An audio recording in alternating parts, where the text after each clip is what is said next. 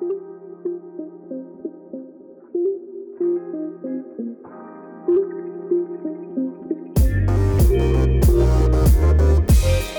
is a joy being with you. Sunday number 2, woot woot, we did it. We got past the first one, and now we're on to the second one, and forevermore. So we are grateful that you are here with us. We're grateful that you've chosen to worship at Midtown Church. Well, as we are beginning life as a church community, we are committed to sitting at the feet of Jesus and hearing what he has to say. And something that we talked about last week is that Jesus' really introduction into his Galilean ministry begins with the phrase, repent, for the kingdom of heaven is at hand. And we talked about how that repent in this particular circumstance is all about a rethinking. It's all about deconstructing maybe some ideas that you had about God previously and being opened again to discovering what Christ might have to say to us. And so now we enter the first section of the Sermon on the Mount. And it's one of the most famous texts, really in all of Scripture. And so as we begin exploring, and I'll keep reminding us of these things, but as we begin to explore Christ's Sermon on the Mount, I want to maybe point out 3 things. First, the Sermon on the Mount is not an isolated speech. So Stanley Hauerwas, one of my favorite theologians, says this: Jesus' life is but a commentary on the sermon, and the sermon is an exemplification of his life. This is to say that the life, death, ministry, and resurrection of Jesus gives flesh and bone and body and story to what he's talking about in the sermon. So if we treat it as an isolated speech, we will not understand the sermon in its fully. Secondly, the whole sermon is Christ describing what life in his kingdom and what allegiance to him looks like. It is a vision cast for what life as the followers of Christ look like. It's his original vision of what creation was supposed to be. And it is his invitation to say, come live and come be a part of a different kingdom. And remember, Jesus' definition of God's kingdom, the kingdom of heaven, the kingdom of God, is your kingdom come, your will be done on earth as it is in heaven. And then finally, obedience to the Sermon on the Mount is a practice in imagination. One of the things I think is funny when communicators open up the scripture and begin talking about it, it's really heavily rooted in the history, which it is necessarily. But we never make the leap to going, and here's how this applies to us today. For obedience to the Sermon on the Mount is not to act like a first century rabbi. It's not to act like a first century Jew. The challenge of the Sermon on the Mount is to go, okay, what would Jesus do if he were in our time and in our day living our life? It's a practice in imagination. It requires us to be creative and to think with open eyes and look around and really take a lay of the land and try to uncover prayerfully what Christ might be calling us to. And as Jesus opens his sermon, he pronounces 8 blessings that flip everybody's understanding of what blessing is. He flips it on its head. And the form of Jesus' blessings was not unique. So there's actually a contemporary of Jesus. This was written just a few 20 or so years before Jesus. And it's actually found in Sirach 25. I know that means nothing to you. But as I read it, it might sound a little familiar. It says, I can think of 9 whom I would call blessed, and a 10th my tongue proclaims. A man who can rejoice in his children. Obviously, the blessed are the males. A man who can live to see the downfall of his foes. A man who's victorious. Happy is the man who lives with a sensible wife. I'm not touching that. And the one who does not plow with ox and donkey together. I'm not sure what that means, but it sounds pretty good. I want my donkey and my ox working together. Happy is the one who does not sin with the tongue. Heard that. The one who does not serve an inferior. Sounds pretty like a good idea. Don't serve someone beneath you. Happy is the one who finds a friend and the one who speaks to attentive listeners. Who doesn't want to be the person everybody pauses to listen to? How great is the one who finds wisdom, but none is superior to the one who fears the Lord. Fear of the Lord surpasses everything. To whom can we compare the one who has it? This form of teaching, this idea of blessings, is not new to Jesus. Jesus doesn't innovate in this way. But what is innovative in Jesus' Beatitudes is the content. For as we just read, everything in here, there's nothing overtly religious or Jesus-centered about it. In fact, it doesn't take much work to go, oh yeah, that's a good idea, that's a good idea. And someone who wouldn't call themselves a follower of Christ could say, yeah, sensible wife sounds like a good thing. But what Jesus does is he flips those things on its head, and he opens his sermon with 8 blessings that become the counter-cultural ethos by which his followers will live by for centuries. Now, the term beatitudes is an anglicized version of a Latin mashing. It means basically a state of blessedness. It's not found in the scripture. It kind of develops later on. But as we look at the Beatitudes, I could spend a lot of time going through these verse by verse, and I wanted to, and Cassie talked me out of it, so you can thank her later. But the Beatitudes can really be divided into 2 groups. For each of the 2 groups has exactly 36 Greek words. All 4 of the first blessings in the grouping begin with the Greek letter pi, and the last Beatitudes honor righteousness, and perhaps more impressively, the first 4 are all people in need, while the last 4 are all people in service. So the way I'm going to divide them, or the first 4, are blessings on those who have been broken by our world. And the second 4 are blessings on those who work on behalf of the broken. The first set of these blessings have almost been spiritualized into meaninglessness. You've probably heard a sermon on the Beatitudes before, and they're like, okay, now you need to be poor. You need to figure out how to mourn. You need to figure out how to be powerless or meek. You need to figure out how to thirst for righteousness and justice. And they go through all of the Beatitudes, identifying these not as people, but as virtues. And if this is a list of virtues, it is not good news. If this is a list of virtues in which you now put a checklist in front of yourself and like, okay, how am I going to be poor in spirit today? How am I going to mourn today? How am I going to be meek today? If it becomes a checklist, it is hardly good news. But if Jesus is giving a roll call for those who belong in the kingdom, if he's giving a roll call for those who he would call blessed, well, that's a completely different story. If it is a roll call, then it is Jesus throwing open wide the gates of the kingdom and saying, this is who I would call blessed.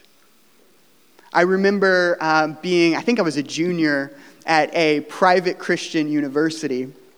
And I remember watching my Bible professor do exegetical gymnastics. That means he is trying to push these Beatitudes into a particular vision of life that he's trying to communicate. I remember him doing a lot of and this actually means this, don't take it for what it says, and this and that.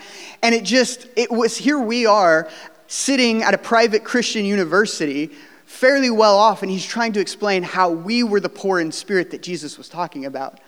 And I remember thinking that just doesn't seem to set right with the context and who Jesus is talking to. For Jesus' audience was not a group of white millennials sipping on our $4 coffee, which I firmly fit in that category, so that is not a diss. That is not who he was talking to. Jesus' audience was a group of impoverished Galileans that Jewish historians call the Anawim. And they can agree on 3 things about this particular group of people: that they were economically poor, and yet they trusted God. They found their way to the temple as a meeting place, and they longed for a Messiah that would bring about justice. Jesus is speaking to those who are experiencing abject poverty, violent oppression, and have been stripped of anything resembling power, and yet he offers them everything. He is not speaking to the powerful. He is not speaking to the influencers. He's speaking to the people at the lowest rung of the ladder. And so for us to kind of try and spiritualize these fails to really grasp the rich context and history of what Jesus is saying. Jesus opens with, "Blessed are the poor in spirit, for theirs is the kingdom of heaven." Poor in spirit will cover those who are spiritually, emotionally, psychologically, and economically poor. This is not a statement on those who are willing to enter economic poverty. This is a statement on those who have been crushed by society. Poor in spirit is a statement on poverty. It's a statement on those who find themselves at the bottom of society. Blessed are you. And this first blessing becomes the lifeblood for the rest of the sermon. For it is a blessing for those in bad situation, not for those with good attitudes. And then the second blessing is as followed. Blessed are those who mourn, for they shall be comforted. Maybe a better translation is blessed are those who are brokenhearted. This is not for someone who enjoys a sad movie every once in a while or listening to country. This is a blessing on those who have experienced the worst that life has to offer.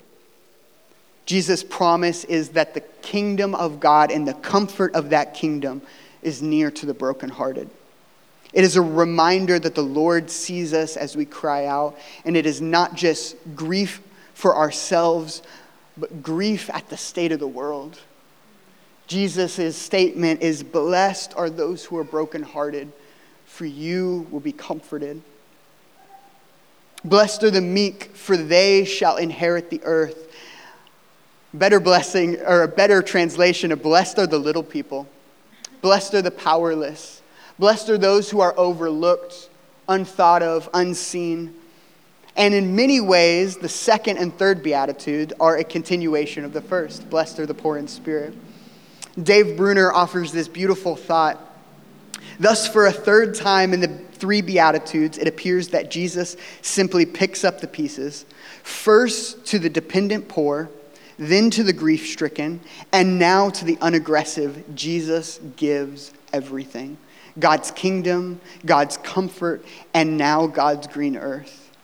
Yet everyone knows that it is it's the psychically and the spiritually self-confident, the positive, the possibility thinkers, the dynamic, the assertive, who really get things done and who really get the things done on earth.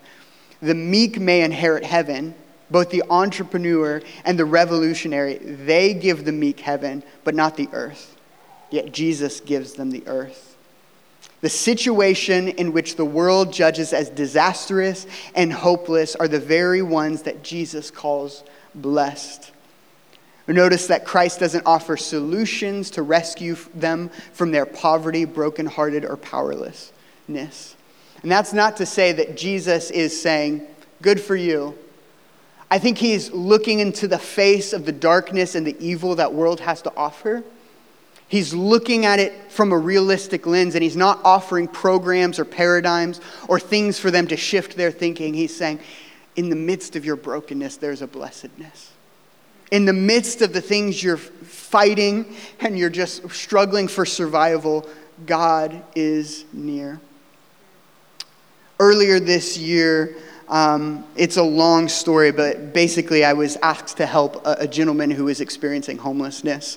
And this was right in the middle of that cold snap where it was down to like negative 32. And the very first night, it's pouring snow, and I just get this text like, he hasn't found a place to sleep tonight. It's 10 p.m., pouring snow. And so I jump in my car, and I'm like driving 5 miles an hour towards downtown Kansas City, just hoping that I can spot a guy with a red backpack. That was the description, guy with a red backpack. So I pulled up to several places, and I'm like, I was yelling out his name. And eventually I ended up finding him, and we spent probably 45 minutes trying to find a hotel. We grabbed Wendy's. And in the midst of that conversation, I learned a great deal about his life story. He came to faith in prison, and he devoured every theological handbook, textbook, and scripture reference he could find. And so for 45 minutes, me and this homeless gentleman over Wendy's and just a dark car ride talked about the Trinity. We talked about the beauty of God. And even in the midst of what the worst the world has to offer, he had this incredible hope. And I think this is what Jesus means when he says, blessed are the poor in spirit. Blessed are you who in the midst of what the worst life has to offer, clinging on to the hope of God. This is what he's talking about. Blessed are those who hunger and thirst for righteousness, for they shall be satisfied. Blessed are those who desire to follow the commands of the Lord. Desire being the operative word here, revealing the strength of God's grace. Blessed are those who ache for justice, is maybe a better way to say this. For the Jewish theology that would have soaked Jesus' imagination has no category for righteousness disconnected from human charity or social justice. The prophet Amos has a particularly harsh warning for those who separate their conduct from their worship. So this statement in particular is about those who would ache and hunger for justice. It's a posture that yearns for Christ's coming to break into the world and set all things right. This fourth beatitude connects the marginalized people, the populations that find themselves in the midst of the worst the world has to offer. It shifts from populations to a posture of hoping for the Lord's coming.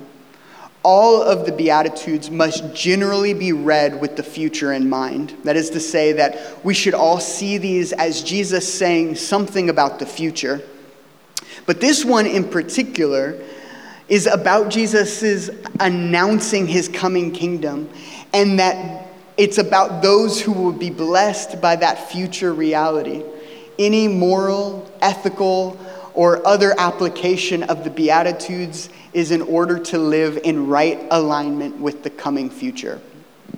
Growing up, there was this show on Disney Channel called Phil of the Future. Anybody remember that? It was about this family who traveled from the far-off future to the present. And in many ways, as goofy as an example as this is, in many ways, that is what Jesus is beckoning his people to do. To look at the possibility of what his kingdom will offer and to bring that into the present. It's to say there will be a day in which every tear will be wiped from every eye, death will be no more, sickness will be no more. And it is to try and live as close to that future as we can now. Jesus offers 4 blessings on those who have been broken by the world. These first 4 Beatitudes are all about those who find themselves in the worst situations that life has to offer. And then he turns and he offers blessings on those who would work on behalf of the broken. The blessings on those who pursue righteousness and justice, work on behalf of those who could be described by the previous Beatitudes. And this second set of Beatitudes acknowledges that there are those of us following Jesus that have not experienced the things that are mentioned prior, but that we have a chance to engage with those who do. In Matthew's, Jesus takes very seriously the disciples' role in working out their salvation. He opens, "Blessed are the merciful, for they shall receive mercy." Blessed are the merciful cannot be a cold statement of apathy or uncaring. It is a statement of becoming an understanding, warm, and empowering presence. It is defending the potential of all people. The merciful put themselves in proximity to others and learn how to support and care for them. One of Jesus' favorite verses in Matthew is Hosea 6:6. For the Lord your God desires mercy, not sacrifice. The proof of gospel understanding makes one more merciful, not more severe. Oftentimes we've been around Christians who have an understanding of the gospel that makes them more severe. But I would argue Jesus advocates for a merciful posture. Mercy extended to others is mercy received. And being a merciful, forgiving, or loving person is not a condition for God's grace, but it is a necessary consequence. And this is the only conclusion that makes sense with this beatitude, the Lord's Prayer, really Matthew's gospel as a whole. That mercy is the condition of one who understands God's grace. Blessed are the pure in heart, for they shall see God. Blessed is the person who is centered on God at their core. Blessed is the person who clearly identifies Christ as their true north. In the midst of our world, in the midst of just the confusion and chaos, it is difficult to remain pure in heart. And, in the midst of the crumbling of kind of purity culture and those types of things, it could be maybe unpopular to say, Jesus is throwing open the doors of the sexual revolution and all of those things. But the person who interprets this as not just pure in heart by seeing God's direction, but that there is a purity of our own heart, there's a hearty amen in Jesus' words. That this is about the person who is rightfully walking close to Jesus and walking close to his example. And in doing so, they will see God around every corner. Blessed are the pure in heart because they will see God's work. Augustine interprets this as faith that works by love. The one who will be blessed is the one seeking to center their lives on God, and in their seeking, they will be rewarded. On interpreting this beatitude, Matthew's Jesus offers us another way of saying this, found later in Matthew 22. Teacher, said a teacher of the law, which is the greatest commandment? And Jesus said to him, you shall love the Lord your God with all your heart, with all your soul, and with all your mind. This is the great and first commandment. And the second is like it. You shall love your neighbor as yourself. And on these two commandments depend all the law and the prophets. In loving our neighbor, we will see the face of God. Blessed are the peacemakers, for they shall be called sons of God. Peacemaker could be translated whole maker. For we are in the work of comprehensive welfare. When we think of peace, or often we think of peace as tranquility of mind or absence of violent conflict. But biblical shalom is much different than that. The Hebrew concept of peace envisions a circle that each one of us belongs to, and it is about right relationships with everyone in the circle and God. So when there is a breaking in the circle, shalom is lost. So to bring peace is to bring community. It is to bring right relationships amongst people. So blessed are the reconcilers, the community makers, the includers. Peacemaking could be identified as the theme of this chapter. For as we will continue to go, Jesus will say, you have heard it said, and then he'll offer some different commandments. You have heard it said, anger is murder, lustful intent is adultery, divorce is adultery, swearing oaths is dishonesty, eye for an eye is violence, love your enemies. These are all practices of peacemaking. Biblical shalom is not an internal virtue, but an outward practice. So it involves engaging in the systems and the structures that deny someone their right as a human being, and it is engaging those things to see them changed. Blessed are the whole makers. Blessed are the community builders. Blessed are those who are in the business of reconciling. Finally, Jesus will offer two blessings that they kind of considered the twin blessings. Blessed are those who are persecuted for righteousness' sake, for theirs is the kingdom of heaven. And blessed are you when others revile you and persecute you and utter all kinds of evil against you falsely on my account. Rejoice and be glad, for great is your reward in heaven. For so they persecuted the prophets, so they will persecute you. Will the worship team join me? The life of Jesus embodies this beatitude with tragic potency. Those working to see justice, goodness, and beauty in the world might be crushed by it. For those of us who are really walking as disciples of Christ, bitter unpopularity is what should be expected. But the reward of the first beatitude and the reward of the eighth are word-for-word duplicates, which seems to be Jesus' way of rounding this out. Blessed are you when you are reviled on my behalf. There is comfort in this, that you will be counted amongst the blessed. You will be counted amongst those in the kingdom. I think Bryan Stevenson, the founder of the Equal Justice Initiative, an organization committing to serving those on death row, has a beautiful story about him speaking to this rural church in Alabama. And the entire time he was there was a gentleman at the back of the room just giving him the eye. You know what I mean when I say the eye, the eye. He's just kind of staring at him down. And Bryan recounts this moment of, kind of catching him in the back. And as he's looking at him, he's not sure what or why he's staring at him in this way. And it distracts him, but he kind of pushes through and he finishes up. And as it happens, crowds gather around him as he's finished, and they're kind of talking and chatting. And that man has been wheeled up in a wheelchair by a younger man, and he's kind of just waiting for Bryan. And as soon as the chance emerges, the elderly man grabs Bryan and he asks him, "Do you know what you're doing?" Shocking. "Do you know what you're doing?" 3 times he says this. "Do you know what you are doing?" Bryan didn't.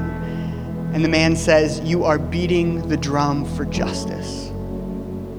Come here, the man says, and he grabbed Bryan by the jacket and he pulled him close.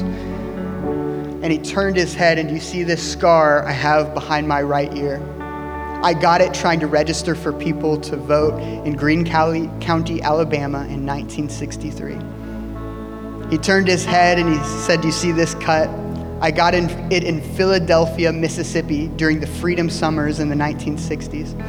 Turning his head again, he said, "Do you see this dark spot? That's my bruise. I got it in Birmingham, Alabama during the Children's Crusades in 1963. And he turned and looked at me and he said, "People think I'm some old man sitting in a wheelchair, covered with cuts and bruises and scars. But I'm going to tell you something. These aren't my cuts. These aren't my bruises. These aren't my scars. These are my medals of honor." And he grabbed my hand and said, "You keep fighting for justice. And when they knock you down, you get back up. Try to fall on your back so you can look up and know which way you have to go. Keep beating the drum for justice."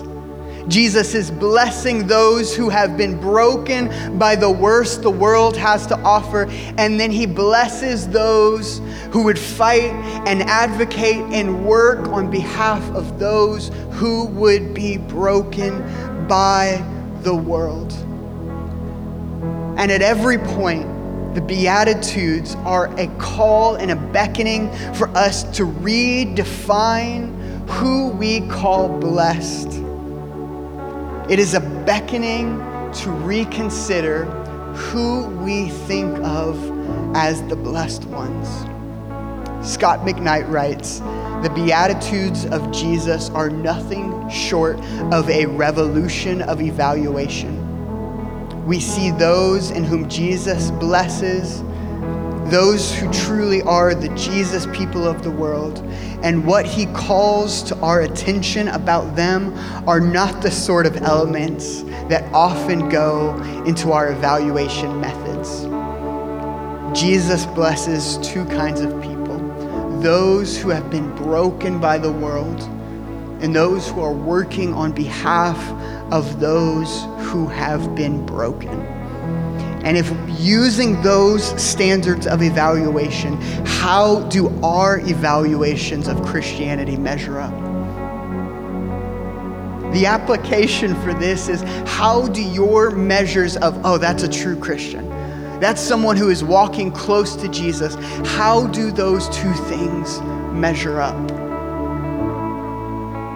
How do our internal evaluations of, okay, that person's walking close to Jesus, how does that measure up with Jesus's blessings?